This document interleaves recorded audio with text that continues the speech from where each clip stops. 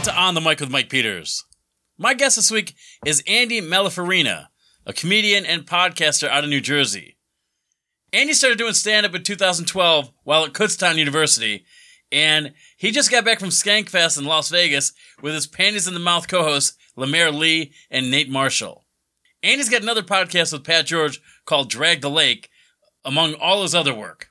Oh, yeah, he also does stand-up, so go see him. We talked a lot about crowd work, sandwiches, and going to the bathroom. It's a fun one. Please like, share, review, and subscribe to the podcast. Sign up for the Patreon. It's just $5.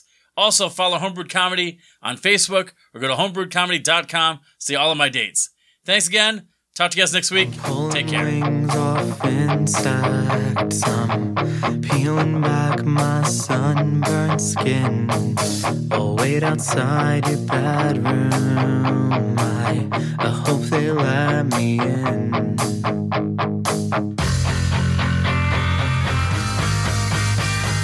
Thanks so much for doing this, dude. I appreciate it. Yeah, man. Thank you for having me. Of course. We've never met, but No. your name, I think it's one of those names you see on a poster, and I work with a lot of Pennsylvania people, so I've heard your name for probably 4 or 5 years. Oh, really? Cool. Yeah. I mean, I didn't say it was good, but no, I mean, are you pretty well traveled or on like Jersey and Pennsylvania and that, that scene like Allentown? Yeah, more or less. I get my main. I was about to say moving and shaking, and then I just crumpled into myself in self-hatred. My main moving abouts is probably just Jersey, PA, and New York. But I started in like the Allentown area. Yeah, I don't know really what that's always like shifting because Allentown's never gonna be like the Mecca of although it was the Mecca of wrestling for a while. So Allentown's sneaky like that. It'll be mad Allentown, PA, if anyone, because I think there's like an Allentown, California or some shit like that. But if anyone doesn't know, Allentown, PA, it used to be like a fucking hub for wrestling and shit. Like I was watching Jimmy Superfly Snuka. There's the Dark Side of the Ring where he allegedly, and I say allegedly with a lot of it's a soft allegedly or no, a hard allegedly, whatever. Basically, there's a lot of evidence to support that allegedly. But it was funny where I'm watching this like, oh my God, he did that to the woman. Oh, that's the fairgrounds. Oh my gosh. I'm watching it like a fucking basic bitch. But yeah, no, Allentown, there's always like fun stuff to do there. Allentown's never like the end game for a comedian or anything, but there's enough shit going on in Allentown where it's actually like a half decent place to start. Cause it's like, there's nothing like you don't get spoiled. There's enough comedy to do something almost every night, but it's all like a little bit of a drive. So you don't get spoiled where it's down the street and you can be lazy about it. But if you actually want to do it, you have to go drive places. So it kind of like tests how much you actually want to do it, where you're like, all right, so I want to learn how to do comedy, but do I want to drive 45 minutes to go do 5 minutes? Is that, I think it's like a decent place to start. Kind of, it's set up in a way that it like, you got to prove that you want to do it. Yeah. I have family down there. So like, my aunt and uncle live in like Allentown proper. Gotcha. And in fact, I think when Jimmy Snuka died or when they came to the conclusion of the case. Yeah. But I was there at their house and I saw the article in the Morning Call. I mean, it was a local thing. So yeah, it was a big deal. It's weird. I grew up watching 80s wrestling, 90s wrestling. We used to go to Wegmans. Like we went to Wegmans to get the VHS tapes. That's how old I am. That's one of the biggest things I miss about PA. There are Wegmans in Jersey, but the closest one's like a good 30 minutes. So like I never fucking go there to get groceries and stuff. Wegmans top tier pre-made food. Yes. Yeah. My girlfriend lives in Delaware, so she'll come up here and I'll be working and she's like, oh, I'm going to go get something. And she'll run out and she'll grab like, got to be like $30 worth of Wegmans food. Yeah. And it's all good. Yeah. And they set it up in a way that like half the parking lot, you have to walk through the pre-made food. And like, I remember now I got to go back and double check because I thought like where I lived in central PA, like I thought our food was good. And then I moved to Jersey and I was like, it's not that good. So I got to go. But I remember Wegmans having like decent subs and shit like that. But I got to go back and double check. What's central Pennsylvania for? Where'd you grow up? Well, so I grew up right outside Allentown. If anyone knows Trexlertown, but my address was Allentown. Which if people listening don't know that, Bethlehem's usually what they know. So I was like 20 minutes away from Bethlehem, living out in the suburbs. And like, yeah, when I say Central PA, I sort of imagine that stretch between like the Poconos don't really count as Central PA, but like that stretch between like Bethlehem out to like Lancaster, all that stuff that sort of encompasses that. That was like the main place I'd go around and do comedy and shit. So me and everyone else I started with, we all kind of looked at ourselves as like Central PA comics. Yeah, I mean, it's a big fucking state. Big ass state, yeah. It's so dumb. I'm a big Boy Meets World fan. Yeah, that was the shit back in the day. It was great. Still is. But I'm like, every time I think about what a big state Pennsylvania is, I think back to the time where Topanga came all the way from Pittsburgh to Philly. And I think Alan's like, yeah, it's 6 hours. I'm like, holy fuck, that's a big state. Yeah, it's a fucking, yeah, I just did that a couple months ago. I did that with Robbie Bernstein, and we're just fucking driving. You forget Pittsburgh's like a fucking trip. Yeah, like you said, it's like 6 hours. And then when you get there, they have nothing good to fucking eat. All right, so I've never had a Primanti Brothers. I didn't either. And the reason why is like whenever I'm going out on the road to do things, I like to figure out what the thing is to eat. You know what I mean?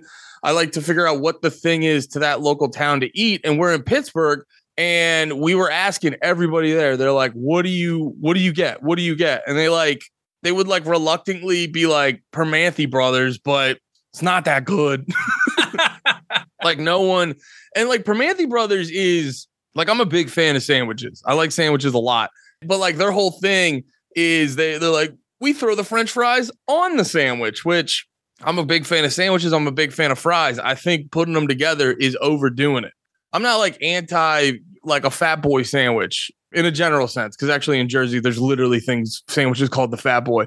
But in a general sense, I'm not against like just a big fat fuck of a sandwich. But when you combine the type of carb that bread is with the type of carb that like a French fry is, although I will put an asterisk next to that and say I could fuck with some like curly fries on a sandwich. I could, yes, but like if the regular long cut fries, it's just overdoing it. Because I remember I've done a bunch of fat research in the past, and I used to work at a pizza place, and I took the French fries and I put them inside a calzone, and it was just too much. It was ridiculous. Too many of the wrong carbs mixing. Like you ever get like a bacon, egg, and cheese and put a hash brown on it? No, but it sounds great. Yeah, my buddy he's like a much more exceptionally fat man than me. he got me hip to that, and I can't, like when I make them at home, I don't like have hash browns just sitting around like that, because that feels like a weird thing to have at home. You know what I mean? Like the frozen hash brown you get from McDonald's. Yeah. That seems like a weird thing to enter into your house. You get that outside. My ex-girlfriend introduced them to me. Like, she's like, yeah, if you go here, they're $2 a pack. And I'm like, that's great, but I will still rather pay $2 for one at McDonald's. Yeah, the hash brown like that shouldn't pass the entrance of you. You shouldn't let it in. Like just like a vampire, you shouldn't fucking let it in. Whenever I get a sandwich, bacon, egg, and cheese out and about, I will often get the hash brown on it, because you're like, okay, Andy, but that breaks your fucking rule. And it's like, no, you get the soft Kaiser roll, because that's usually what I do. You could get whatever the fuck you want. I usually do the soft Kaiser roll. Then you have the hard, crispy hash brown, and it's, you know, different textures. It's really a texture game. Yep. That's why when you see these, when you go on Instagram and they just have like a mountain of toppings on your sandwich, and it's just like you got too many. They'll have like too many similar textures, and then it all just feels like a pile of trash in your mouth. All right, this is something I learned from my grandpa in Allentown or Slatington. But what's your stance on potato chips in a sandwich? I don't do it a lot, but once again, that follows the texture rule. I think it's okay. Yeah. It's not like my main. I remember I thought it was weird when I was a little kid. Then I tried it when I grew up, and I was like, that's not bad. It's not like my main shit, but it's not bad. No, I think it depends on the flavor. Like if you have, I forget what they have. It's like in that area, it's like a lard based chip. I want to say it's Terrell's, but I don't think it's Terrell's. Hertz? No. Hers, I mean? Hers. That's what it is. It's with hers. The girl on the cover. Yes. Yeah. So I think they used to buy them in like these cardboard boxes. Yeah. I'm pretty sure. And they're just plain and ripple or ridged. And yeah, we put them in there, and God, it tasted so great. Actually, yeah, you know what? Yeah. You get the ripple on top of that. Yeah, you get with like how, because those are The Hers chips are exceptionally salty. I remember eating those. They are exceptionally salty. So you know what? Like throwing that on a sandwich, that would be like some good. It might be excessive if you're throwing it with pastrami because that's already salty as shit. But yeah, dude, with like some turkey or some ham. Yep, ham and cheese. I feel like that would go fantastic. No, and I'm a big texture guy with sandwiches. Like I like just a plain sandwich, like just regular bread, nothing fancy. But I love mayo and ham and cheese. And just when you get the sandwich between the roof of your mouth and your tongue, like I like that feeling.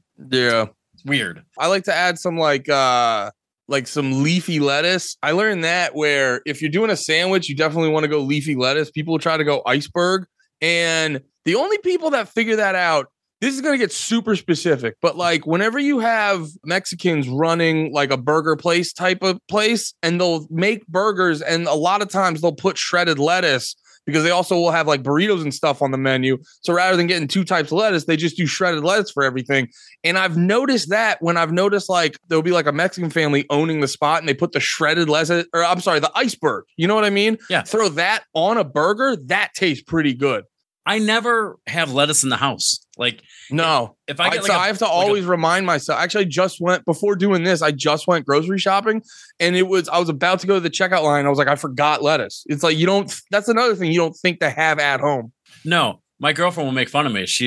We'll go shopping, and she'll come to a head of lettuce or a carrot or whatever. She's like, hey, this thing with the green on it, that means it's a vegetable. You can buy these, And I'm like, yeah, but Swiss rolls are right over here. So dude, that's a thing I still can't believe I haven't figured out or gotten over from there's just like one thing I really figured out. I was talking to Lemaire about this, who I do Panties in the Mouth with, Lemaire Lee. Oh, yeah. I was talking to him about that. Like I just got over this recently in the past year or two, but like I still have layover from my childhood of just like books are gay, like that dumb thing. I worked that out of my system pretty good in the past couple years, but the one I still have hanging over is just like, I'm also like, vegetables are fucking stupid. And I'm like, now that I'm 32 and my body feels like I'm fucking 40, I'm like, I think there's something to these vegetables. I think you should probably eat your vegetables. I'm starting to realize that now. Yeah, I'm 39, and for like 15 minutes a couple days ago, I was on a stepper just listening to my knees crack. And I'm like, oh, they're grinding. Like I probably should have eaten a vitamin or 2. Yeah, that's been a big thing for me, is trying to get over all that. Like when I was in like my 20s, I was big like just focusing on whatever was fun, just trying not to do a whole lot of work, just hanging out, just maybe focus on fun. And now that I'm like 32 and I don't have any money, I'm like, I wish I would have learned things. I wish I would have learned how to do shit. All I'm good at right now, and now it helps with the podcast and comedy and stuff like that. But I'm like, all I'm good at right now is telling you what you look like or telling you what's gay and not gay. How long have you known Lemaire? Him, basically, he started actually, I don't know when he started comedy, but it was it was around the same time as me. And then I started noticing him about 6 months after I started. So pretty much from more or less day one, not day one, but first year. I just met him at Chris Williams' wedding. I don't know if you know Chris Williams, but Chris Williams. He's out of Lewisburg. Oh, okay. He was in Philly for a little bit, but he's in Lewisburg, Pennsylvania. Came out of like Pexinus, but he does a lot of stuff in central Pennsylvania, and he and Lemaire are buddies. But I've known Lemaire, the name, for I don't know 2-3 years, because he'd go out. Chris, duh. I know Chris. He'd go out with like Zach Hammond. And you know what? I haven't fucking seen Chris in forever. I forgot his fucking last name. well, that's because Williams' a stage name. Oh, okay. So that's probably why. Because he's a teacher. Gotcha. He's a teacher, and he doesn't want anybody Googling the crazy shit he says on stage. Yeah, that's fair. Yeah, I was afraid of that for a while. I would never put my real name on social media because I got shook about that. Thankfully I got over that. I wish I would have gotten over that way earlier, but I didn't put like my real name on shit for the longest time. Was there any reason? I mean, I know you're shook for that, but like, was there an instance that kind of bit you? I don't know. Honestly, it was just this fear of like something fucking really bad was going to happen, but then it didn't logically match up with. It's like, well, you want to get bigger in comedy. So they're Right. going to know your real fucking name. You know what I mean? So it was actually like a super freeing experience when I finally like on all my social media just put, because I would always like for the longest time, I would just put like, I remember my first podcast was called Hear Andy Talk. So all my social media was Hear Andy Talk. And then I changed it to like Andy Got Jokes because I remember I heard someone make a reference to that show, Who Got Jokes? Yeah. And it just made me laugh to call it Andy. And then I finally was like, just put Malafrino on there, dude. You're being goofy as shit. It was freeing. It felt like I could be myself. when I was at college, I went to school for journalism, and I toyed around with the idea, like if I got a job at ESPN or if I got a job at a newspaper somewhere, what name would I use? And I don't love the name Peters because, you know, obvious reasons, it sounds like a dick. So I really like my grandma's name, Russ Bentini, which, you know, you can make. Oh, and that sticks out. It does. So I thought, okay, well, if I go and write professionally, Mike Russ Bentini would be cool. And it might have been, but then I was like, what's my dad going to think? Like, he's going to, your dad's going to think you're trying to be like, I don't fucking like your name, Dad. Right. And I don't mind. Listen, he named me, his name, Barry, is my middle name. I hate that one, but I'm okay with being Mike Peters, you know, not the actual person, but the name. But yeah, I just didn't know what he would say. Mm-hmm. But like when I started doing comedy, you know, it was just Mike Peters. And then the only time I thought a stage name was an option for me was I went to an open mic and the host was a black woman. And she goes, what's your name? And I said, Mike Peters. She goes, you're going to go with that? I was like, well, yeah. I'm like, it's worked the last 33 years. Why not? But I'm like, oh, she means a stage name. Okay. So, well, also in the black comedy scene, you do have, it's not all the time, but you more often will have like a stage name than you do in other areas of comedy. Yeah. I was caught off guard. I was like, no, it will. Yeah. It is funny too, though, when you are presented with what was the other one? Russ Bentini, right? It does hit, dude. It does. It does hit. But you know, you got teeny weeny in that too. So like, you know, every name. Dude, you can. We got to teach that to kids way earlier. It's like a life hack to find out. Like everyone's gonna make fun of anything for fucking anything. Like who the fuck were we? Because I was talking to my one buddy because his last name is literally Butts, Butts. It's Butts, and he was like, "Yeah, high school was brutal." I was like, "Yeah, but like." Bro, I remember in high school, me and my friends made fun of my buddy because he was the first one to get pussy. Yeah. You know what I mean? Like, which is insane. It's all we wanted to do in high school. It's the only thing we wanted to do in high school was just get pussy. And then our fucking buddy Tony or whoever the fuck he was finally got pussy. And we were just like, you know, if he came in tired, we were like, oh, you're probably fucking too much, huh? You know, we figured out ways to make fun of dudes for getting pussy. So it's like, it's not about. That's a life hack kids should fucking get. It's not about the fucking jokes. It's about trying to just fuck with someone else or trying to like dominate them in the exchange. I used to be called a gym class all-star all the time. And that's how people got me because I tried hard. I'm like, listen, if I play basketball with my buddies, they know not to pass to me. These guys in gym class haven't figured that out yet. So I try really, really hard. But when I was at work, I worked at a nursing home and they called me all-star. And because I tried my hardest. And finally, I kind of got like fed up with it. I'm like, hey, Bill, man, why do you guys make fun of me so much? And he goes, Peters, think of it this way. If we didn't make fun of you, we wouldn't talk to you at all. Yeah, exactly. And I'm like, all right, I'd rather be made fun of than be ignored. That's so true. I was thinking about it when I was hanging out with this one group of people outside a club or whatever. And you have like the main group you like, and then there's like 2 or 3 people there who I'm like, I don't hate them, but I don't really fuck with them.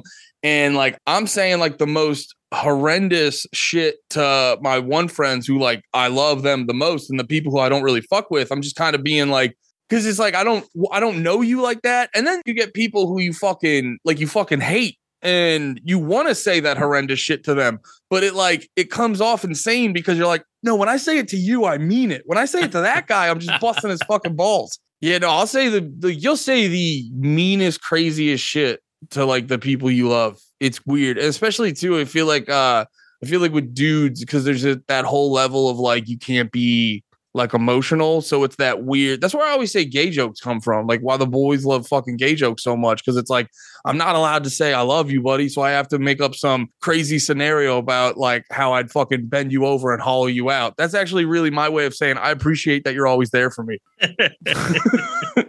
When did you start doing comedy? I'm coming up on 10 years. Oh, I remember. It was It was the last semester of college. So yeah, it would be about, oh shit, I think it was like 10 years around, right? No, it was 10 years a couple months ago. So it meant a lot to you.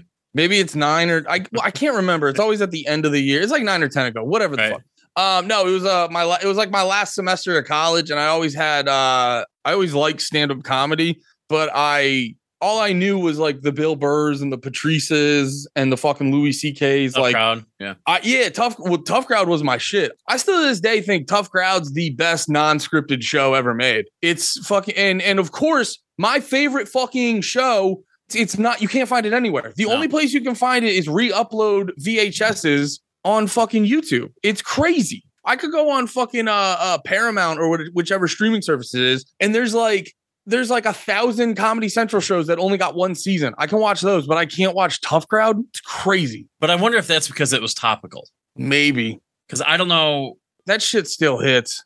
Oh, no, I know. But like, I don't know what the backlog is, the archive for The Daily Show. Things like that. Like, I just don't know if because there's so many. And Tough Crowd, was that on 4 times a week or 5? Or was it just once a week? That's a good question. I don't remember. I don't remember, to be honest.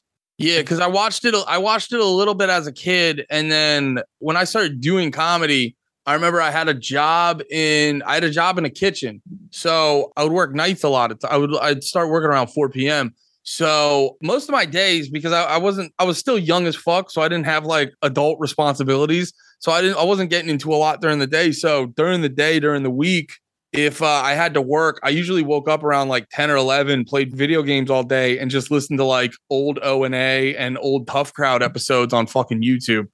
So that's where I watched a bunch when I was a kid, but I did a shitload of it like sort of towards the end of college when I worked in that restaurant.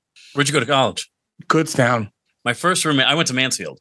Oh, okay. One of my first roommates, we went away for winter break. He didn't come back. Yeah. He was like, he's alive. He just went to Kutztown. So I was like, sorry, I've been watching true crime docs all day. So my brain just went to like, oh no, what happened to him? I saw in the eyes. I swear to God, when you said that and he didn't come back, I thought it was going to be like, oh, and that's where the episode ends. And then we're going to have a cliff. That's the cliffhanger. No. He went to Kutztown, and I'm like, oh, that, I think that might've been when I found out what Kutztown was. Yeah, it's not. I'm a New Yorker who went to Pennsylvania. Yeah, Kutztown doesn't have a shitload. I guess a nice town. It's a nice town. It's probably a good place to raise a family, do all that shit. Raise a family, have a family, raise some kids, whatever the fuck. Either way. Yeah, it's a good place to start a family and shit like that. But there's nothing really like, oh, that's there's good stuff there. Like there's this diner there called Letterman's that was always like a primo hangover spot because it would be cheap. And like if you ordered hash browns, he would just give you a shit ton of them and they'd make giant pan. It was a great fucking hangover spot. And it was fun too because it was really small. Like the dude who rang you up at the end of the shit would also be making the food. There was like 3 people that worked there. You would see him open up the fridge to go grab the bacon or whatever that he was about to cook for you. It was like a cool ass spot. And then they had this like stuffed pretzel spot where it was great. That was great drunk food where you'd be like shit faced and you'd walk by and go get like a chicken bacon ranch pretzel or like a cheesesteak pretzel. It was like decent, good farmer's market, but nothing really like, oh, you got to go to Kutztown because of fucking this, dude. See, we had Grandma's Kitchen at Mansfield. I feel like I went to the exact opposite school you did. Okay. Like Grandma's Kitchen was just a bunch of old ladies who made really good cookies and breakfast. And maybe you went there with a hangover, but I don't know. I mean, I always felt like that would be disrespectful to Grandma. Yeah, no, you don't. You want to get your shit together for Grandma. Well, I usually like to do like obviously the greasy stuff. Like when I was in college, whenever I'd be hungover because I wouldn't make it out till probably like 11 or noon at the earliest, and I would just get like a bacon cheeseburger and like a Mountain Dew. That was always like my favorite go-to hangover food. My brother-in-law is a cop, and he was working third shift, so his hours were just kind of fucked up. So when I came back from college, he introduced me to this kind of thing. We drank and we played rummy all night. And then at like 4 o'clock, 5 o'clock. Rummy's cards, right? Yeah. Like Rummy 500. Gotcha. Fun game. So we're playing all night. And then we'd pause and he would make these like egg and sausage sandwiches. And they were very greasy. Mm-hmm. And it was like a preemptive move. So we'd eat that. and then we wouldn't have a hangover the next day. But if I have a super big hangover, I'll go to McDonald's and I'll grab a quarter pounder of cheese, large fries, anything to like whatever, sop up the excess alcohol. Yeah. That will, man, I had this night where maybe I was 27 and I was trying to fill out this alcohol list when I was living in Maryland. And I think it was 13 ales or stouts, something like that. Oh, yeah. There's like a local bar and then they give you like a fucking special glass or something. Yeah. This one was like, it's called the Phoenix Emporium. Yeah. In Ellicott City, Maryland. And you drank 99 beers. And if you finished it, you got like 25% off. I think it was 20% off or 25% off anytime you went to the bar. So it was like forever. Yeah. So it's supposed to be on like, it's like every day it was 20%. And then on Sundays it was like 50%. So like, all you had to do was drink 99 beers. I mean, it's a big investment, but yeah. And most people don't do it more than once. I did it 7 times. So wait, you drank all 99 7 times? Yeah. Yeah. It was. So what? Does that mean they pay you when you go? No, that's they had that much like percentage? No, I mean, like eventually, I guess, but no, trust me, I went into debt and didn't realize what I was doing. But that one night I had a shit. Well, no, not to cut you off. That does make sense. Like most people aren't going to get through that or go to the bar enough. But if I'm going to that bar often, I could do that easy. Well, yeah. But you would have to go often. Yes. So the last time I was there, like when I was moving out, I had 2 weeks off from work. Like I couldn't move up here until December 14th. And my last day of work was November 30th. So I'm like, well, I have 2 weeks to do nothing. Yeah. And, I still got my 2-week check. So I was like, fuck it. I'll just do another list. And I did. I think I finished it in like 12 days or 11 days, something like that. 99 beers? Yeah, it was bad. And like, I mean, fun, but bad for my liver. But that's not crazy though. Well, How old were you? At that time, it was 30. Okay. Yeah, you know what? Because that's 80 beers, or I'm sorry, that's about 8 to 9 beers a night for 12 days straight. Okay, that's not easy. No, and then you have to go there for 8 days, and like everybody knows what you're doing. And like, yo, you should get help. Yeah, and that's funny for about 3 days. Yeah, and very quickly on the 4th day, that becomes like you're still doing this. But it's a job, and I'm like, well, I had a deadline. I had to finish this before I moved town. I mean, I didn't have to, but I did. Yeah, and then you bought. And what are the beer prices there like? Well, it depends. I mean, there are imports, some domestic. I think there were 18 wild spots where like you could drink whatever, and like you just fill in the blank. Yeah. And if you completed a list, they were a little softer on the rules. Like I had already completed 7 of them, so I'm like, oh, I don't like the Kelpie Seaweed Ale. They're like, okay, well, you can drink whatever else you want in that one. So yeah, because honestly, that sounds crazy that they would give you 25% off. But if you're going that much, because you have to spend $99 worth of beer, or I'm sorry, 99 beers worth of money at that place. And then, you already spent a shit ton of money there. Well, and you plus the food. Yeah. So, I mean, yeah. Okay. I gave them some money. Yeah. You're definitely a net positive for them. Yes. Yeah. And then you bring friends or whatever. But I remember this one night, my tab was $90 or $91. So whatever it is. And I had shots on there too. So this is with the discount. And I woke up the next day and like I fell asleep in my car. Yeah. In the parking spot where I parked it. And, it was like 10:30 and I woke up and I drove home and I probably wasn't legally okay. Yeah. But I got to within 2 blocks from my house and I threw up on the steering wheel. And I'm like, oh, it was like a 16, 18 mile drive and I almost made it. So I'm like, all right. And got inside and basically was passed out the entire day. And, I was covering high school sports. So I'm like, well, this girls lacrosse game doesn't need to be covered. So I'm not doing that today. I'll go in later. So I went in at like 5 and my brother-in-law was talking to me. He goes, dude, go to McDonald's. Just go to McDonald's. Mm-hmm. Went to McDonald's, got a double quarter pounder of cheese and fries. Felt perfect. Yeah. So that will always be my go-to. But that's my Phoenix Emporium store. But I love places like that. I would love to theoretically have like a fucking sauna when eventually like I get a house to have a sauna in there. Because I feel like that for me now feels like the only way to fucking fix that when I'm super hungover is like drink a bunch of water and then just sweat it out. Cause that doesn't, we joke on panties in the mouth that I'm like the king of tummy aches. Cause it's like, I love food. I definitely have like a fucking food addiction, which is the corniest of addictions, but I definitely have like a food addiction. I also tend because of that. And I just love like it makes me happy to have good food and shit like that. So I have a tendency of like overeating from time to time, but also too, sometimes I think my shit's just sent like or sometimes early in the morning. Like I swear I have fucking morning sickness or some shit. My stomach will be sensitive sometimes. So the food doesn't always seem to help me as much anymore. I think because I remember one time I got my shower like stupid hot and I was able to like sweat it out a little bit, but I can't do that every fucking time because it hurts so much. I would love to have a sauna and just go fucking crazy in there.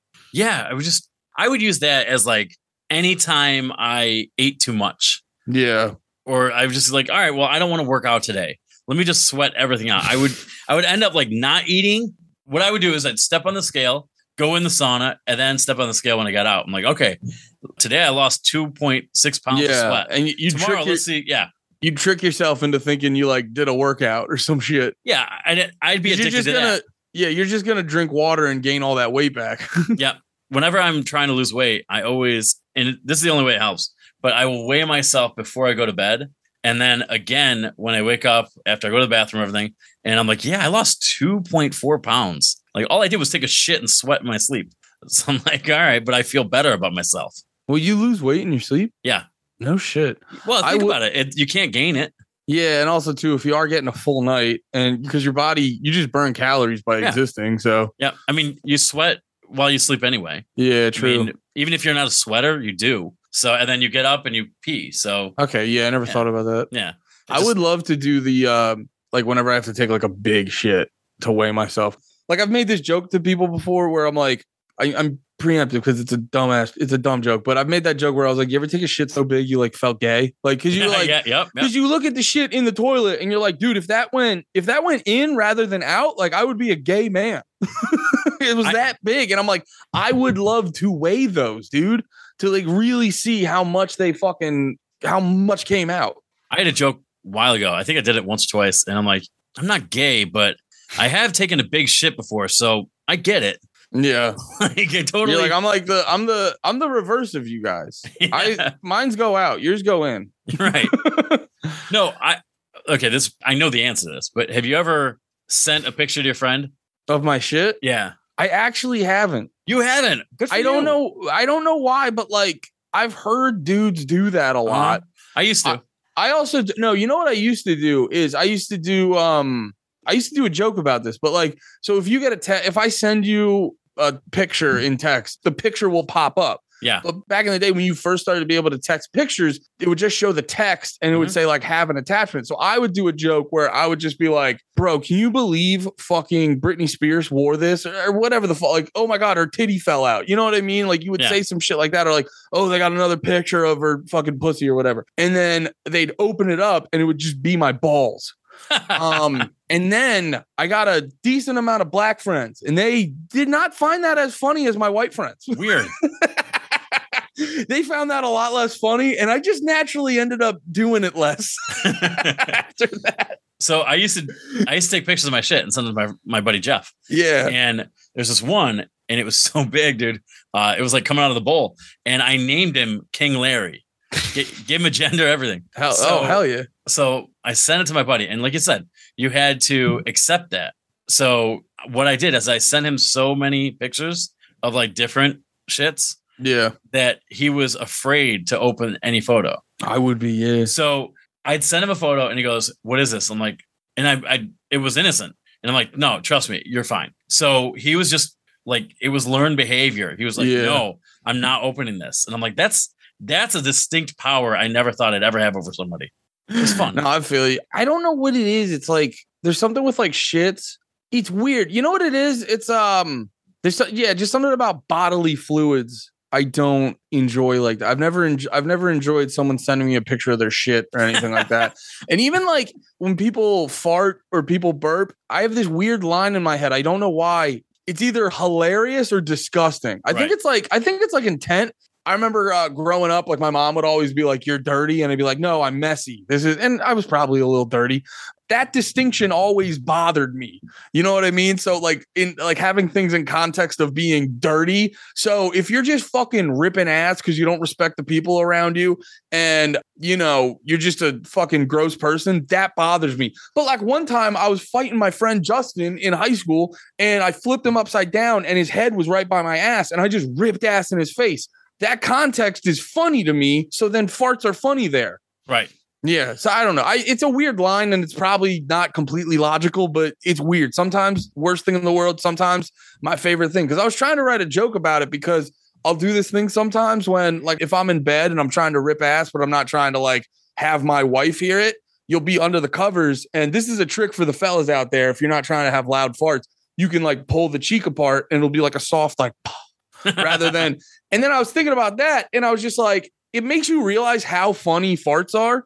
Because, like, if there's no cheeks for the farts to go through, it's just a but like a fart makes that sound because your cheeks have to be like it's pushing them apart and makes them have to go like I don't know, dude. It's so fucking funny. All right, this is what I like about comedians. Like this little minutia. Have you always thought like this? Like, I mean, when you were a kid. Is this how your brain was? Like, okay, well, I don't like that. There's a difference. There's a distinct difference between messy and dirty. It bothers me that it's this way. Farts are funny in the right context. Was that always you?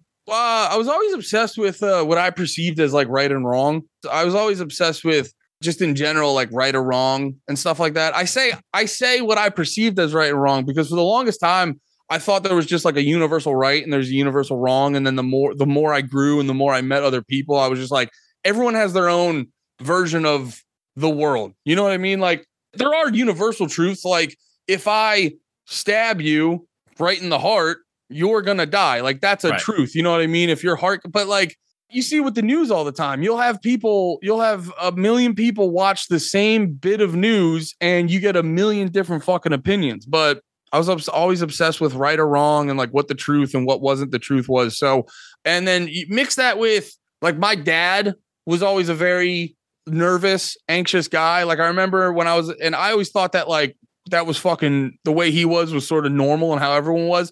That sort of like came on to me and I started to be like that a lot. Like I remember my dad one time when I was a little kid, he would tell me, he's like, yeah, I wasn't too worried about most stuff in college. The only thing that would get me really anxious was where I was going to hang my coat. And I was like, yeah, that makes sense. And it's like, no, you should be worried about the tests. Who gives a shit where you're going to hang? You're a fucking drunk college student. You don't even have a nice coat probably. You know what I mean? Like, it's like, so, you know, because he sort of passed down that like that thing of being like a little worried at times, kind of like anxious about shit and stuff like that. It caused me to dissect things, you know, because a lot of times when people who are anxious, you do a lot of what the fuck would it be? You just like overthink things. Yeah. So you think about like if something bad could happen, what could be the possible bad things that could happen? How could they happen? How could I avoid them happening? What's the best solution? So through that, I trained my brain to like overanalyze everything. So you start noticing everything. So when it turns to a thing with my farts, when I open my cheeks up and it goes, I start to realize like what is making the sound and all that. So I think through things like that, I've developed a brain that has a tendency to like overthink and to overanalyze things. So when you're 22 thinking about doing stand-up and you told your friends, you told your family, were they like, yeah, that makes sense? Did they say that makes sense? No, I mean, did it make sense to them that you were going to pursue comedy? I mean, just with the way you thought. Yeah, I think so. Probably. Because I was always trying to, I remember I was always like a little bit of a fucking try hard to get attention. And I like, even growing up, I was never in good shape. I was never overly attractive. So the easiest thing to do was to just figure out how to be funny. And I always thought funny people were the best. You know what I mean? Like when I was younger, I remember I got a Bill Cosby record and like we found out he's like the best. You know what I mean? Like the best person. No problems. And ever. But no, for real though, you know, didn't choose great extracurricular activities, but you know, comedy wise, he fucking killed. You know what I mean? He was a fucking beast. And I remember hearing that when I was younger. You know, it's actually another thing my dad was always like the funny guy, trying to make jokes, trying to make people laugh. I remember one time at my grandmother's funeral, everyone was like super sad because obviously dead grandmother. And but my dad was like, he wasn't being offensive, but he was like trying to crack jokes here and there. And I saw like he was the reason like everyone was having a better day than they could have. You know what I mean? And I remember that really stuck with me. And also my dad showed me Blazing Saddles when I was a little kid. And when you're like a little kid and you hear these dudes making crazy jokes, and there's the fucking thing where Mongo's punching the horse in the face, and you're hearing all these fucking curse words and shit like that you're not supposed to hear, and this and that. That got me really excited. That's why I'm like into like offensive comedy and, you know, just fucked up shit like that. I realized like there's a lot of value in being the funny guy, and I want to be that guy. You know what I mean? Like, that's the service I want to fucking provide, because that looks fun. That looks fulfilling. That looks like the fun thing to do. And then also, but I get more excited because I saw like fucking Blazing Saddles and shit like that when I was a little kid.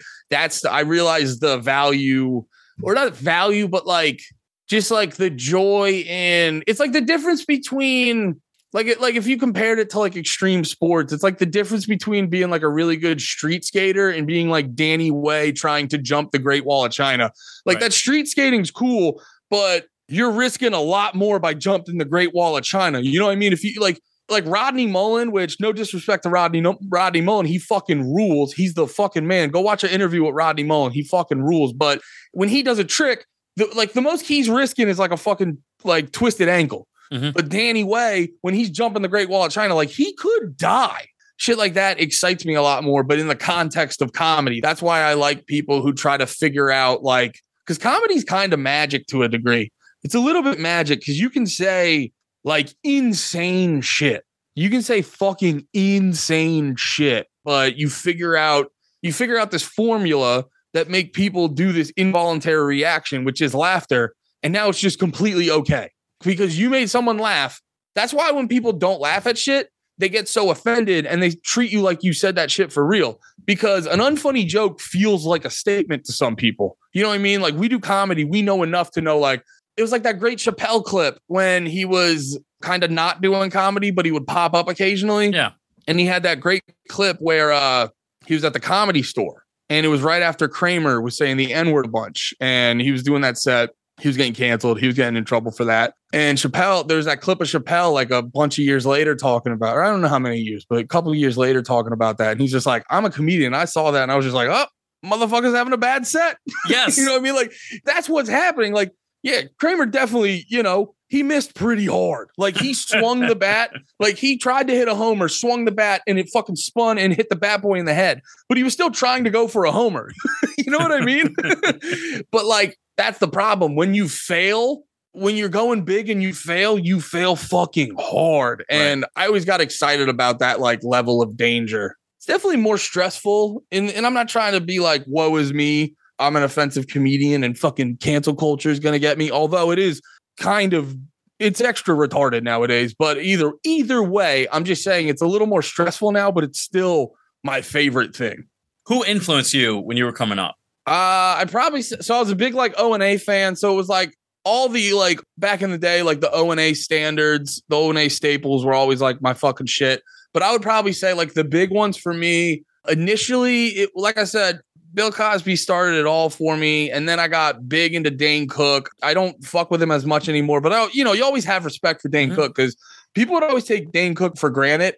Then I got to see him. I scored tickets to like the second annual Patrice O'Neal benefit that they do every year in New York. I scored tickets to that. And me and Nate Marshall, who I also do Pennies in the Mouth with, we scored tickets to that. We got to see a whole bunch of comics and we got to see Dane Cook on that one. And we instantaneously turned into like excited little girls. And like, even in that little bit, like you realize like, you know, he may not have your fucking top tier highbrow smart fucking comedy that like a lot of dorks want, but he knows he's an expert at like controlling the stage and shit like that. So Dane Cook's not like my main guy anymore, but I always have immense respect for Dane Cook. But I would probably say my main people are,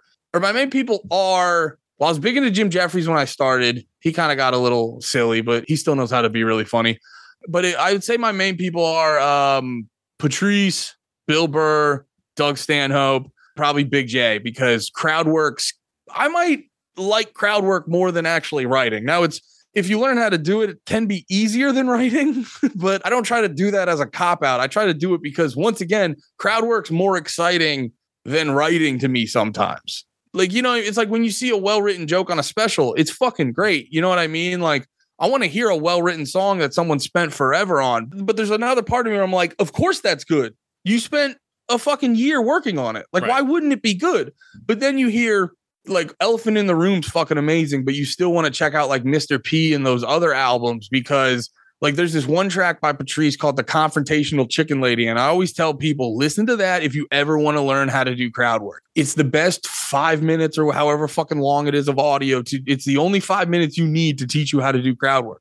Because he goes in, he sees this lady in the front who's just like a fat lady eating chicken wings, all annoying, and she's being loud and like fucking annoying to Patrice. And then so Patrice starts shitting on her, and he hits this point where he's going a little bit too far. He's about to turn the crowd, and he goes, "Nah, but you're cute. I'd probably fuck you, da da da, lady." And then she starts feeling herself. And then, okay, and the crowd likes me, and fuck you, bitch. Like it. So, and that's like the basic maneuver to do crowd work. If any comics are listening, the other thing I would say is if you're ever trying to learn how to do crowd work, just have a joke that you can get into that is your safety net. So if you want to learn crowd work, have a joke about relationships and just start talking to the crowd like, "Hey, are you guys married? You guys married?" Do shit like that. And if you can't think of anything, just go into your joke about relationships. So that's like a safe way to practice crowd work. But Big J, I like him a lot because I've seen him live a couple times and I've listened to his crowd work albums a bunch. And I'm not trying to fucking jerk him off or blow smoke up his ass, but like those crowd work albums are better than some comics. Like, I've been working for 3 years to do this album. And that's just, I don't know, that's just like a bigger badge of honor to me. You know what I mean? Like, just to be like, oh yeah, me just existing bodies your hard work. You know what I mean? And I know it comes off to some comics as like a fucking cop out, and it's just like, oh, you just don't want to write jokes, Andy. And it's like, but like the reward's so much better. I don't know. Crowd work gets me a little bit more excited than writing jokes sometimes. That's why I've been slacking on writing jokes. When did you feel comfortable doing crowd work? Like how many years in were you? Probably like 5 or 6. Cause it took me a while to actually like do it. Cause I've never been like a comic to just write jokes. Cause then like it feels like I'm learning a monologue. Mm-hmm. And then it's like it becomes hard to memorize. So I just kind of a lot of times I would just be talking when I would go up on stage, but I would kind of like talk to the crowd a little bit, but not a lot. And then I started to, I remember we went to that Patrice benefit, and I remember I saw Big J there, and I realized he was doing a lot of crowd work, and I was listening to a lot more Patrice and stuff like that. And I started noticing like the crowd, and I was like, oh, I want to learn how to do this. I was also seeing enough comedy. I would see these comics who they would be afraid to do crowd work. And then people would interrupt their set and they would just kind of pause and stare at them and be like, all right, that's weird. You said that. And then just go back into their joke. And you start to realize, like, not to sound fucking corny, but the comedy's like a little bit of a fucking dance. You can't just like lock into your act. You kind of got to react to things going on. You know what I mean? Like, if you're in the middle of some shit and then some lady just yells some shit out, you can't just ignore her. You have to kind of address it. So I realized it was a good skill to have as a survival mechanism just on stage. And then I started to, a big part of it too was I started getting asked to do longer sets, and I didn't have enough good jokes. And I realized it was an easy way to like pad your set. You know what I mean? Right. Like say you got to do 25 minutes, but you only have 15 minutes of joke, but a couple of those jokes are about relationships or something like that. Like, if you're good enough at it, you can burn the first 5 minutes of your set easy, just commenting on like what the town's like, what someone in the crowd was doing, reference something from earlier. You can burn 10 minutes easy doing that. And then later you can like fucking talk about relationships, bro, just going around being like you could waste so much time talking to the room and going, how long you been married? what do you do for a living? Just those two questions. Cause like, dude, like I was talking to this one couple, like doing the whole, like, what do you do for a living? And then this one lady, she was like, oh, I'm a elementary school principal. And then this other girl was like, I'm a middle school principal. And then that just turned into like, oh, you trying to big dick this lady? And then like I created that into like a conflict of like how they would fight. And, oh, but you're going to take your middle schoolers and fight her fourth grade. You like, because that's another thing comics do that fucking cracks me up is they'll ask some question and there's like, there's nothing funny about that. And it's like, dude, ask more questions. Yep. There's always something, even with like, the most boring person in the world, you can still find something that you're kind of like, what? And then like work with that. Or bare minimum, you can find something that comes into one of your jokes. Well, I've noticed when you do a show, and I host a lot of shows that I produce, or every show. I always say that I host a lot of shows. If I produce it, I fucking host it. And it's my cheat. So I just started doing a weekly show, and I'm like, well, I've tried to bring new material. I'm like, well, one thing I could do is do more crowd work. Yeah. And that way I don't need 5 more minutes of jokes. I'm like, okay, I'll start the first 5 as crowd work, and then I can go into material if I want. Yeah. So every audience wants that night to be unique. Yeah. It's like, okay, this is just for us. Yeah. So that's why I think crowd work hits so hard because, he didn't plan that. This is just for me. And it's just because my girlfriend said something, the show is better now. Yeah. And then I do what you said earlier. Like I ask questions, and I have this one bit about like I got 3 cats and I celebrate their birthdays. And I asked, does anybody celebrate their pets' birthdays? And some woman said no. And I'm like, why don't you celebrate your cat's birthday? And she said, well, my cat's adopted.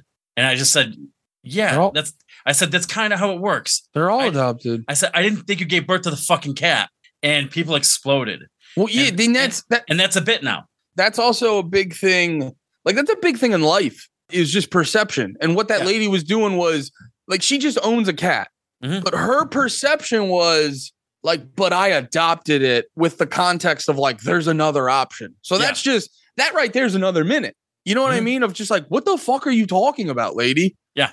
But then that comes into that beautiful balance of it where you're like, you're allotted a little bit of being like, what the fuck, lady? But you can't go too hard. No. Because if you call her too stupid, then the crowd's like, all right, you're being mean. No, and I don't address that stuff. I'm like, no. All you do is this, like this. And everybody around her was like, yeah, what'd you think was going to, like, what's the other option?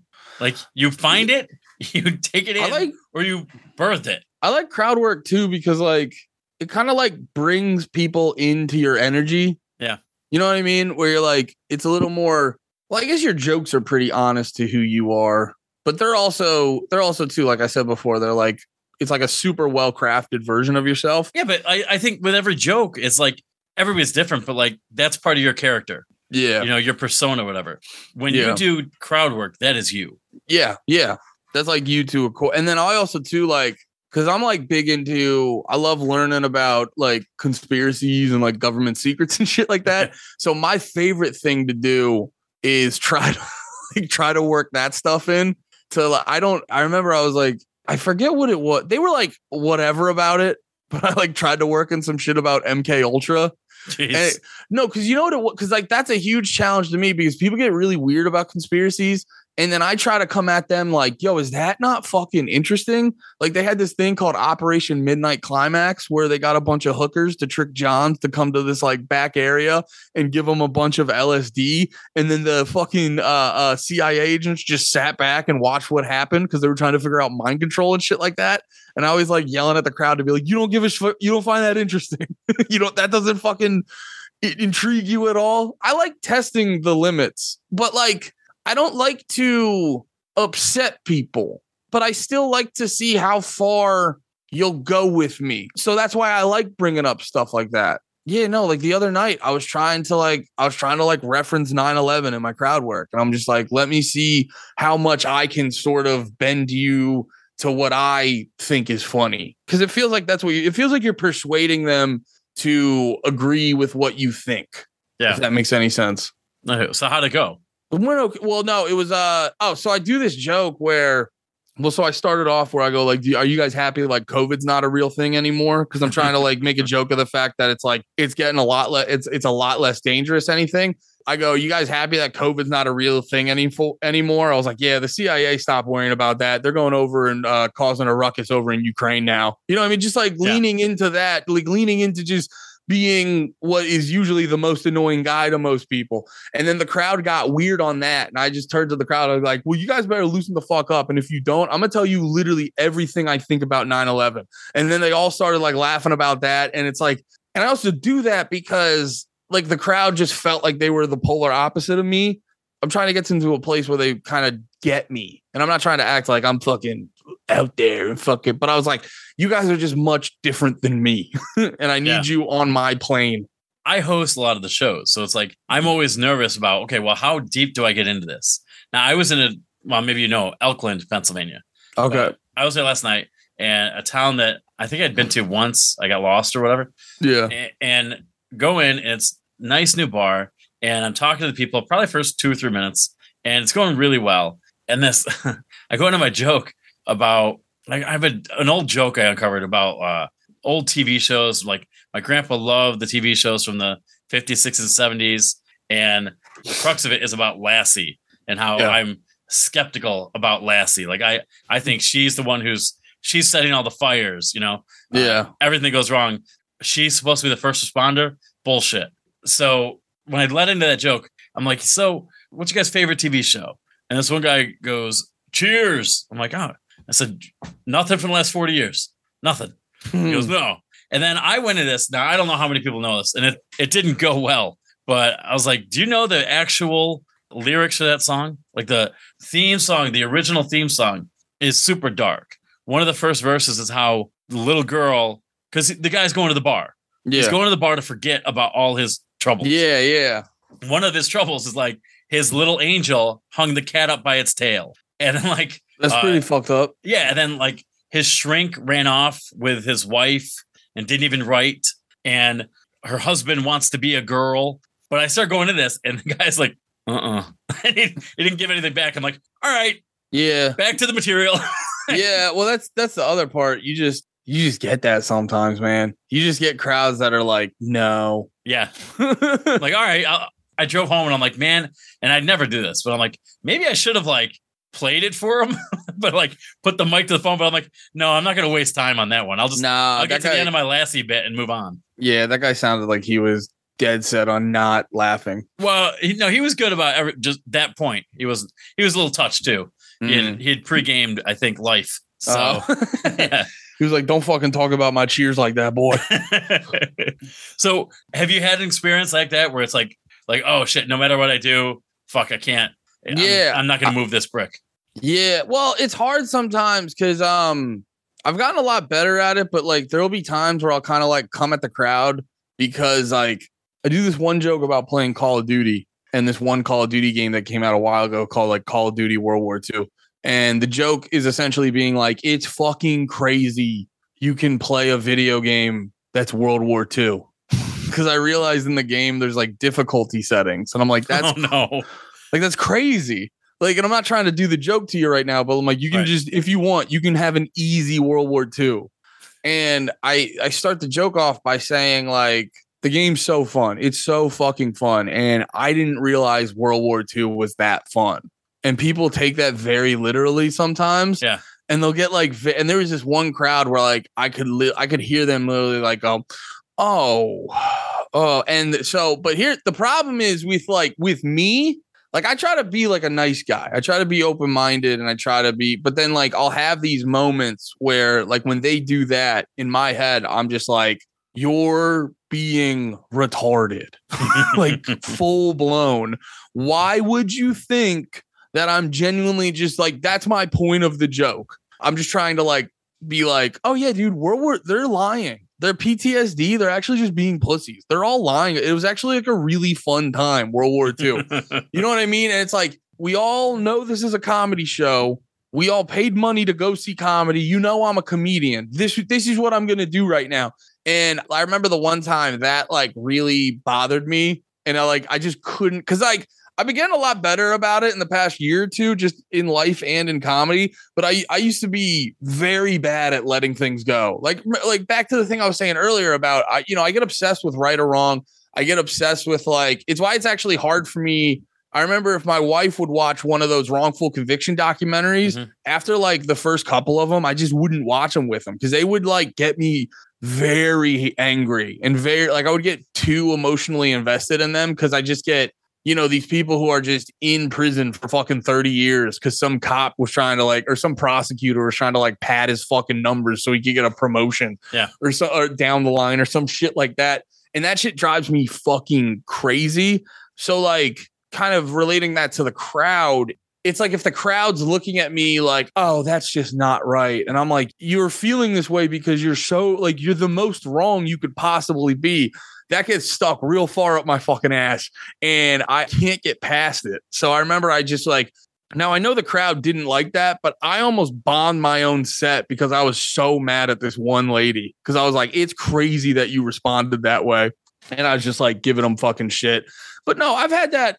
I've definitely gotten in my own way at times because I'll get really mad at the crowd for, I don't know. I just get annoyed because you get so many people that go to these, and this might just be telling of how many bad shows I've done, but so many people go to these shows and you're like, you don't want to be here. Yeah. You don't want to be here. And then on top of that, you're going to make the show worse. It's crazy what you're doing right now. With that obsession with fucking right or wrong, I would let that shit bother me way more. Now I take much more of a route of just I'm just going to try to embarrass. Cause actually I remember, do you know Tommy Pope? I know the name. Yeah. He does Stuff Island with Chris O'Connor. He's super fucking funny. Out of Philly? Yeah, originally from Philly. I think they live in Queens now. Okay. But yeah, super fucking funny dude. And I remember back in the day when we first met and stuff, I was hanging out with him at a show and he was doing this one because this kind of goes back to what we were talking about earlier, where we were talking about crowd work and shit like that. And I remember Tommy was doing some crowd work where he was just laying into these fucking chicks in the front row who were just the worst 6 chicks you ever met in your life. And he was just laying into them hard. And I was like, because I tried to do stuff like that and it always just come off so fucking mean. I watched Tommy do it with fucking ease. And I just asked him after, I was like, how do you do that? And he's like, I have a smile on my face. He's like, I have this cheery energy to me and shit like that. So that always stuck with me because I can come off like a fucking angry motherfucker. And I know when people see my face, especially with the fucking short hair now, they just hear, you know what I mean? I get it. So I have to be aware of that. Don't come off. So that always stuck with me when Tommy was saying that, where he's like, yeah, just fucking have a smile on your face. Just fucking, you can get away with mean shit if you're just haha, I'm kidding. Haha. But I go that course of action now rather than just bombing my own set where I'm just all right, I'm going to fucking clap your cheeks with a smile on my face, dude. But I'm trying. Yeah, no, I've had a bunch of shitty comedy experiences. Here's my thing. Is don't get me wrong. I have epic bombs. I have absolutely epic bombs because once the crowd is shitty, I'll bail on giving a fuck very quickly. You know what I mean? So I'll bomb a set, but I'll bomb on my own terms. Right. You know what I mean? You're not going to kill me. I'm going to kill myself. So that's what I'm trying to say. It's I 1000% bomb. I'm not trying to be it's in a job interview when they're trying to ask you what one of your bad traits are. And you're just turn it around. Yeah, you turn around and you're just it's just probably that I just care too much. You know what I mean? I'm not trying to act like I never bomb, but I think I have more of a propensity to, like I said before, I'm going to bomb on my own terms. I'm going to go out having fun. Cause actually I remember, I didn't hear him say this to me directly, but Nate, who I do the podcast with, there was this dude where we started named Randy Tong, who's a very funny dude, very smart dude. I was like, dude, we got, I was saying back before, doing comedy in Central PA, you got to be able to fucking drive a bunch and do all that shit. And he's like, we're driving a bunch. We got to drive 30, 45, 50 minutes to go do a show. We got to do all this shit. And then when you get up on stage, you're doing what, 5-10 minutes at a lot of these places. He's like, it's if you're not at least having the most fun you can during those 5 or 10 minutes, what the fuck are you doing, man? So I don't know if this is what you meant directly, but I took it as well, if the set's going bad, I'm going to try to have as much fun as I can. You know what I mean? Because it's like, don't get me wrong, I definitely have a propensity to be sort of like a people pleaser. That's another thing I've been sort of working out because it fucking burns you in the ass if you go too deep down that rabbit hole. But I have a, you know, obviously I do comedy, so I want to have strangers like me. Yeah. But at the same time, like, you know, it's not that thing. Like, I always hate that thing you see fucking dumb people say where they're like, if the crowd's shitty, it's all on the comedian. They're like, well, you should be good enough to fucking turn that crowd. And I was like, well, no, they should be fucking, they're adults. They should also be able to not be complete sacks of shit at the same time. So I'm not trying to ask for too much, but if you can't meet me halfway of like, I'm going to come here and do my best. You guys do your best to not be like the fucking worst. If they're not going to meet me halfway, I'll bomb my own set on myself. Now, obviously, anyone listening, this was my mindset during the open mic dates. If you're paying me, I'm going to try real fucking hard. Right. You know what I mean? Like, I had a bad show recently, but they were giving me a good ass paycheck. So I was just like, and now my baby. I don't want to. Let me make that clear so it doesn't fuck my money up. I will work for the paycheck, sir. No. Now that makes me sound like a fucking bitch. No, fuck your show. Fuck every show. I don't want money. I want to be a pure artist. But no, it's like, it's the difference between like, oh, I'm getting paid a shitload of money to do this, or you ask me to do your fucking dumbass bar show. You know what I mean? Like, I don't know. That was definitely much more of like an open mic mindset, but I still sort of have that energy where you see too many times comics just like, bro, it's half the reason comics never get fucking paid enough. Because it's such low. And I still have a lot of hangover from, you know, open micing and stuff like that, where you're like, what's the pay? Oh, nothing. Yeah. And then I got to drive 7 hours? Not literally, but I got to drive super far, and I don't get free drinks or anything. And then I get to do 5 minutes in front of a crowd that are watching a football game that you won't turn the TVs off or whatever. You know what I mean? Like all that shit. And you do so much of that when you first start over that it's like, it's hard for comics to just be like, hey, could I have self-respect? Yeah, but you can't ask for that either, because you might not be booked on the show, or the next one at least. Yeah, exactly. Because you're like, you know, there is a mile-long line of comics with no self-respect that will gladly do this show. What? Like, I can't have you. What's the worst show you've ever done? Worst show? Well, worst show you've done, worst set you've ever had? I will say this. The show I thought was going to be the worst show that ended up being the most fun was I was smack dab in the middle of a bunch of rappers, and most of them were juggalos. And that, if you want to really test your crowd work, perform in front of a bunch of juggalos. Juggalos get a bad rap. That actually ended up being really fucking fun. But what was my worst fucking show? I know I was doing an open mic one time, and I was making jokes about, it's like it was like a handful of people there. And I was making jokes about two of the guys doing gay stuff or whatever, but I didn't know that one of the dudes was actually gay and the other dude was actually super weird about it. So the dude who was super weird about it got up and like turned off the PA system. And I was just like, what the fuck are we doing right now, man? Because I remember I think I like threw the mic down and just started like being like, what the fuck are we doing? There's fucking like 4 of us here. Like, and you're fucking getting sensitive about this shit. And I like threw the mic down and just was like, I'm getting the fuck out of here. Cause it was that shit where I was just like, I don't need to fucking deal with this shit. You know what I mean? Where you're like, there's fucking like 4 or 5 people there and someone's turning the goddamn PA system off on you. He eventually like apologized for it. He was like, yeah, I got weird about that gay joke. I'm sorry. Cause that one was just frustrating as shit. Cause it was already like just an awful show. And then I got this guy like turning off the PA system on me. And he was like also a comic at the time. So was he on the show? Yeah, it was like an open mic. Oh, fuck that. I did a show Friday in Syracuse. Yeah. And I'm doing a joke. And right before the show, this person, I don't know, I'm going to say it wrong. I think it's a trans person, but I don't know. I don't have confirmation. We never really talked. So, but pinkish purple hair. Yeah. And asked me if I needed help setting up. And I'm like, no, I'm good. Thank you, though.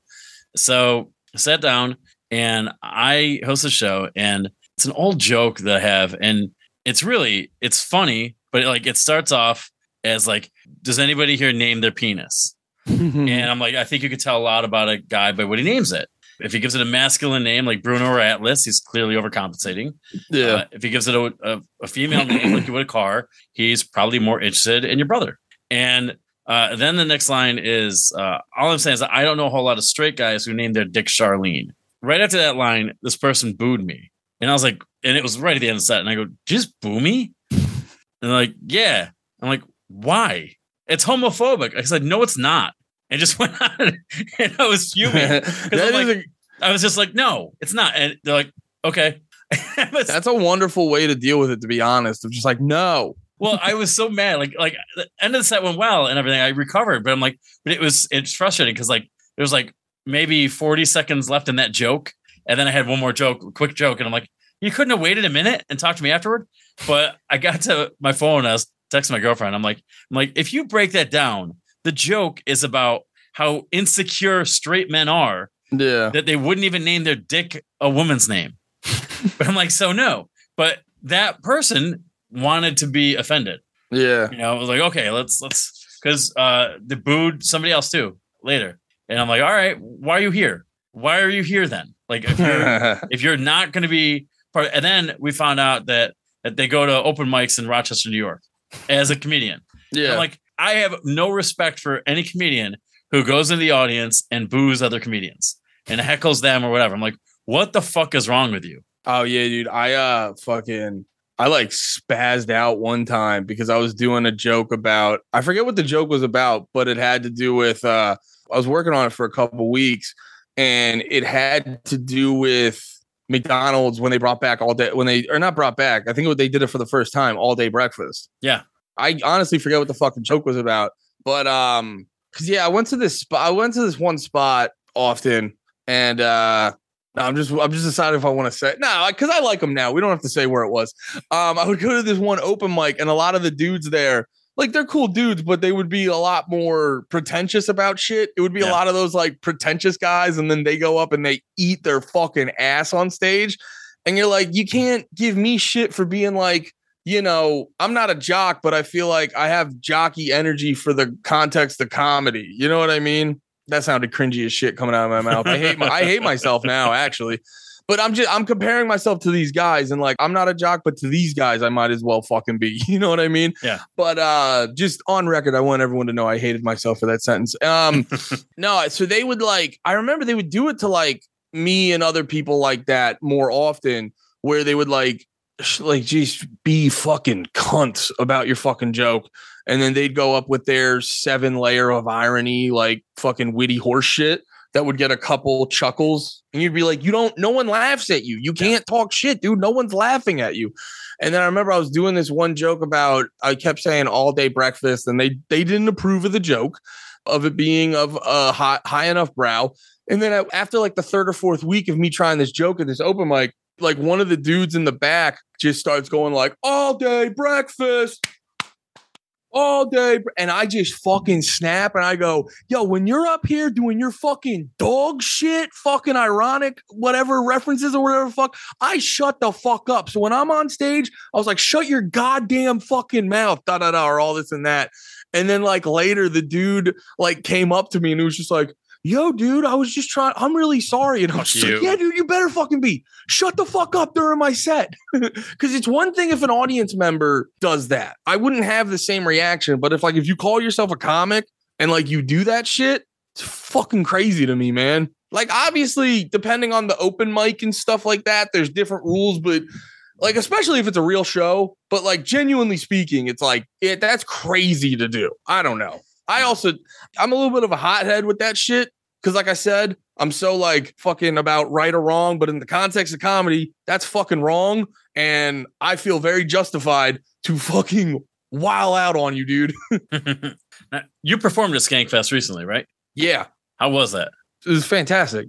It was fucking great. Fucking, it was magical. Like, I don't want to be too fucking gay about it, but it was like, goddamn, it was great, man. It was so cool. Like, I get people online like tweeting at me like last episode was really funny, or you see YouTube comments where you're like, oh, you guys, funny podcast, this and that.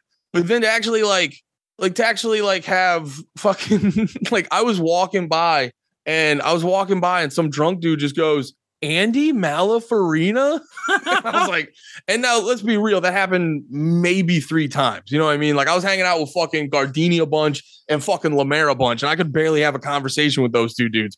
People fucking love them. But to just have even like a little bit of that, I just felt so, and I'm not trying to like overstate it, and I'm not trying to blow smoke up fans' ass or whatever the fuck. You know what I mean? Because like dudes do this to try to get more Patreon subs and shit like that. Like I'm trying to express that I'm very genuine. Like it blew my mind. Like I can't explain how grateful I was of that. Because it's like, I don't know, man. People try to act like fake humble all the time. And it's like, I'm into comedy to like, you know, make some great material, make people laugh, and like fucking just do some cool shit with my friends. But also, I want a little bit of the razzle dazzle. Right. And it's got to be honest. Like, don't get me wrong. I have a lot more famous friends who they get that every 5 seconds, and that looks exhausting. That looks fucking exhausting. But I got to be honest, it's fucking crazy. That kind of shit is fucking crazy. I can't express how much I appreciate that and how great that makes me feel. Because that's what I'm trying to do, man. I'm just trying to like fucking... Well, first off, I'm trying to make all this fucking joke bullshit into a money-making scheme. Like I'm trying to trick people into giving me money to like be funny publicly. But also at the same time, like, you know, you start to realize like, oh yeah, dude, people fucking like they're at their shitty job all day, and me getting drunk and goofing off with my friends for 2 hours a week, it makes that 2 hours better. You know what I mean? And you're just like, yo, I want you to be so fucking happy, dude. Like now, whenever I do this shit, I was like, I know a couple of our fans by name. You know what I mean? They tweet at me so often and shit like that. You know, you'll do like, there's this one dude on Twitter. He goes by Black Mark. And I remember he fucking tweeted at us about some shit. And you're just like, I'll tweet one of my buddies. I'll be like, Black Mark, like the new episode, guys. You know what I mean? Because we're at a point where it's like much more personal. So it's like, it's just a fucking honor, man. You know, because these people devote so much to the comedy community, and to be able to like fucking, you know, them to like your shit enough to want to give you some money and to listen every week and to cut out a slight, because there's a lot of shit to do during the day, and they decide to cut out at least 1 to 2 hours of their week to give a fuck about us. So like, I'm just endlessly grateful for that shit. So Skankfest, to say the least, was overwhelming in the most positive way possible. Well, from everything I've heard about it, it's like, if you like straight comedy, that's where you go. Well, that's the thing. It's like, from a person like me who's just starting to get fucking people giving a shit about the stuff he does, to just from a peer, like they always joke, like there's always jokes all the time that like, you know, like Gas Digital isn't working. I know they have problems with their app or something like that. Well, they don't have the app right now, but when they used to have the app, they would have problems. People will make jokes about the website crashing or whatever. But like, I think this goes out to mainly like Christina and Rebecca who run it. But like, it was very well run. Like, as an artist there, as a comic there, you felt like they gave a shit about you. You know what I mean? Like, the green room was always stacked. It was very organized. It was easy to like figure your shit out. I forget what the fuck it was, but there was some shit that was like a little screwy in the green room, and they very quickly like fixed it and stuff like that. You know, shit like that. They show a lot of love to the comics. And then on top of that, they just book all the best comics. So you could just pop into a room and you're like, oh, Dave Attell's just doing some jokes. Or just fucking, you know, and also it's even like the newer, well, not completely newer, but sort of the people who are making their way into sort of more of the higher ring of comedy. Like, shout out Zach Amico and Ian Finance. They were doing Bye Guys. And like, I popped in for that. I didn't see the Dad Meat half, which I heard a bunch of people were saying was fucking wild. But like, I saw the second half of that where they had the You Fucked It guys, Sixer and Shaner. And it was like one of the funniest hours of anything I've ever seen. Like, you just get so even like the people who aren't as like the top tier as, say, like someone like Dan Soder or Dave Attell or fucking Big J or whatever like that, even the people sort of in the slightly below top or in the middle or whatever, you walk into a room because they're just booking the best fucking comics. So you could walk into any room and just see some crazy shit. You know, shout out to the fucking Stoner Dad boys, Butterly, Sid, and McCusker. They were doing some crazy. Oh, and fucking, I found out Sam Tallent's the coolest guy ever. I got to meet him. He was a very, very nice man. And I saw him I was watching him on Dad Meat. I was watching him on Stoner Dads. because that's the other part of it too. You know, you get to meet a lot of people you never met before. So I got to link up with Sam Talent, and he seems like a really, really fucking cool dude. One of the funniest fucking dudes I've seen in a while. You get to do a lot of fun shit, man. What's next for you? Like, do you have any big picture plans, or are you just kind of riding it right now? Yeah, big thing for me is I just really want to focus on building up a lot of the podcast stuff, because that's kind of it's like the other half of like the shit I like to do the most. I really like to do stand-up comedy, but I got into this because, like I told you, I was a big O&A fan. Yeah. And I just enjoy, I hate calling it an art form, but just like whatever, because it's like we all have conversations, but like a podcast is much different than a conversation. It's why people get obsessed with them. On the surface, they're just people sitting around talking into microphones, but there's much more of a purpose to it than just like a conversation. Not that you can't get into some fucking deep conversations with people, but there's this like implied undertone when you're doing a podcast that just brings more out of people. So like I got into it because I really like the art of radio and shit like that. And then I realized I really like to do stand-up comedy. So I'm having a lot of fun with Panties, just in general, not the podcast. No, I'm having a lot of fun with Panties in the Mouth, and it's really cool to see. Like, I remember when we first started it, a new episode would drop and we would get in a week, we'd get about 100 views. And now if you go on YouTube, we'll like drop the episode and then we'll wake up in the morning and it'll be at like 200 or 300. Wow. You know what I mean? So like that gets me excited because I've been working at this shit for a while. And this is like the first thing that's really like sort of caught on. So it's like very exciting to see that. I want to build that stuff up because I think that's just sort of like a good route, because you saw it with the pandemic. Like when they took stand-up away, it was like, who are the people that were still fucking hitting? It was all the people that had huge online audiences, right, and big Patreons and stuff like that. So I think I do really want to, I always want to keep doing stand-up and get better at that and write new jokes and all that shit, because if you build up the podcast and you get a bunch of people coming out to live shows, we better have fucking jokes to tell them. But I've been getting very excited about the podcasting because Panties has always been good, but it's been the last couple months have been some of the best episodes we ever done.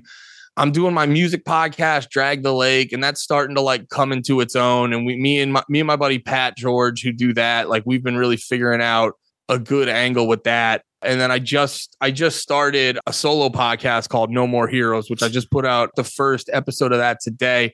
And I'm figuring out a good groove. And it's just, I don't know. It's just like the podcasting stuff just gets me very excited because I've been like toying around with it for fucking ever. And now I'm just like locked into exactly what I want to do with that. So that stuff makes me excited because if you look at like who the biggest comics are, it's like fucking Bill Burr, Andrew Schultz, Tim Dillon, fucking Shane Gillis, Legion of Skanks Boys, all those guys. They're like some of the biggest comics, and it's like, what do they all have in common? They all have in common like big podcasts, right, and stuff like that. Multiple. So that's and then you look at and it's this thing where, and I'm not trying to like neglect comedy or anything, but you look at some of these like there's like a million dudes in New York who are some of the greatest comics ever, but they don't have a strong podcast presence or something like that. So they're gonna go fucking like unnoticed to the wider audience of the country or the world or whatever the fuck like that. So I want to keep doing stand-up, obviously, but I just in general get excited about the podcast shit because like on the surface, like with me, Nate and Lemaire doing Panties in the Mouth, it just like we sit down, I drink too many beers, they smoke too much weed, and we just talk about like pussy and fucking dumb shit. And we will bring up a news story and figure out how to call it gay and like dumb shit like that. But then you start digging deeper and you start realizing like, and I'm not trying to like fucking blow smoke up our own asses, but like you can't get what we have anywhere else. The same way as like you can't get dad meat anywhere else. You know dad meat, right? Yeah. You can't get dad meat anywhere else because like you can only have that relationship on Dad Meat. You can only have the relationship of Matt and Shane on Matt and Shane. You can only have the relationship of Legion of Skanks on that show because like they all started at the beginning. We all start like I met Lemaire 6 months in. I met Nate like 2 months in. The podcast we make, you can only have in that specific scenario. So on the surface, it looks like a bunch of fucking drunk high idiots talking about pussy, but in actuality every week you're getting a very like unique experience of like these three friends with these three specific lives in this very specific scenario just talking about shit, you know what I mean? And the audience has to feel part of that. Yeah. Once you start listening a bunch, you start to realize like you're getting a unique product.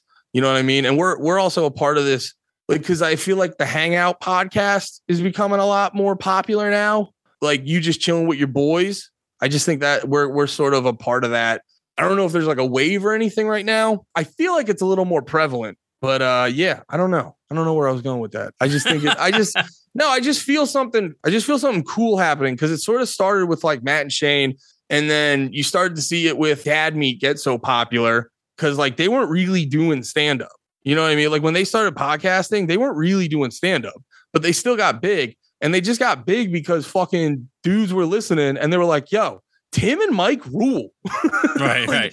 That's it. They were just like, "Yo, Tim and Mike rule." So there's this interesting thing. You see that with You Fucked It. You see that with Two Jack Bros. You see that with those type of podcasts where they just were like, "Oh, we just want dudes." And in case of Two Jack Bros, Sid and his lovely wife, but like we just want dudes who are just fucking. They're just hanging out and they're just shooting the shit and they're just being real. They're just trying to be fucking funny. There's no extra goofy shit. They're just trying to be funny. I feel like we're a part of it, and it's very cool, and I'm honored. That's awesome, man. Yeah, dude. Well, I got a kick out of getting to know you. Yeah, man. I got a kick out of doing this. You're a fun dude. Well, so are you. Hey, thank you. If you're ever in Pittsburgh, try Permane Brothers sandwich. I will. How it goes. I will. And then I will be putting every kind of chip on my sandwich. Also, you reminded me, the next time I go into Arby's, I'm going to put some curly fries in my roast beef and cheddar. It might hit, right? Dude, it definitely does. Especially because they got that like it's not spicy, but it's like it's got a little bit more of a kick than regular French fry seasoning. Well, what you got to do is you've got to put the Arby's sauce on it too. Yeah. That makes it. Like, you know what I would love actually? Get a Chick-fil-A sandwich, Chick-fil-A sauce, put Arby's fries on that. We don't have Chick-fil-A up here. Oh, otherwise I would. Yeah. I almost went today, but I realized it was fucking Sunday. Oh, that's the worst part of Chick-fil-A. You know, aside from the homophobia. Fucks. No, that's my favorite part. That makes the sandwiches taste better, actually. You're absolutely right. I was at Popeyes today. I'm like, oh, okay, all right. You guys are open Sunday. I see you sinners. Well, again, man, thank you so much for doing this. And thank you so much for having me, man. Yeah, I'll talk to you in a bit. Wings off in stacks. I'm peeling back my sunburned skin. I'll wait outside your bedroom. I hope they let me in.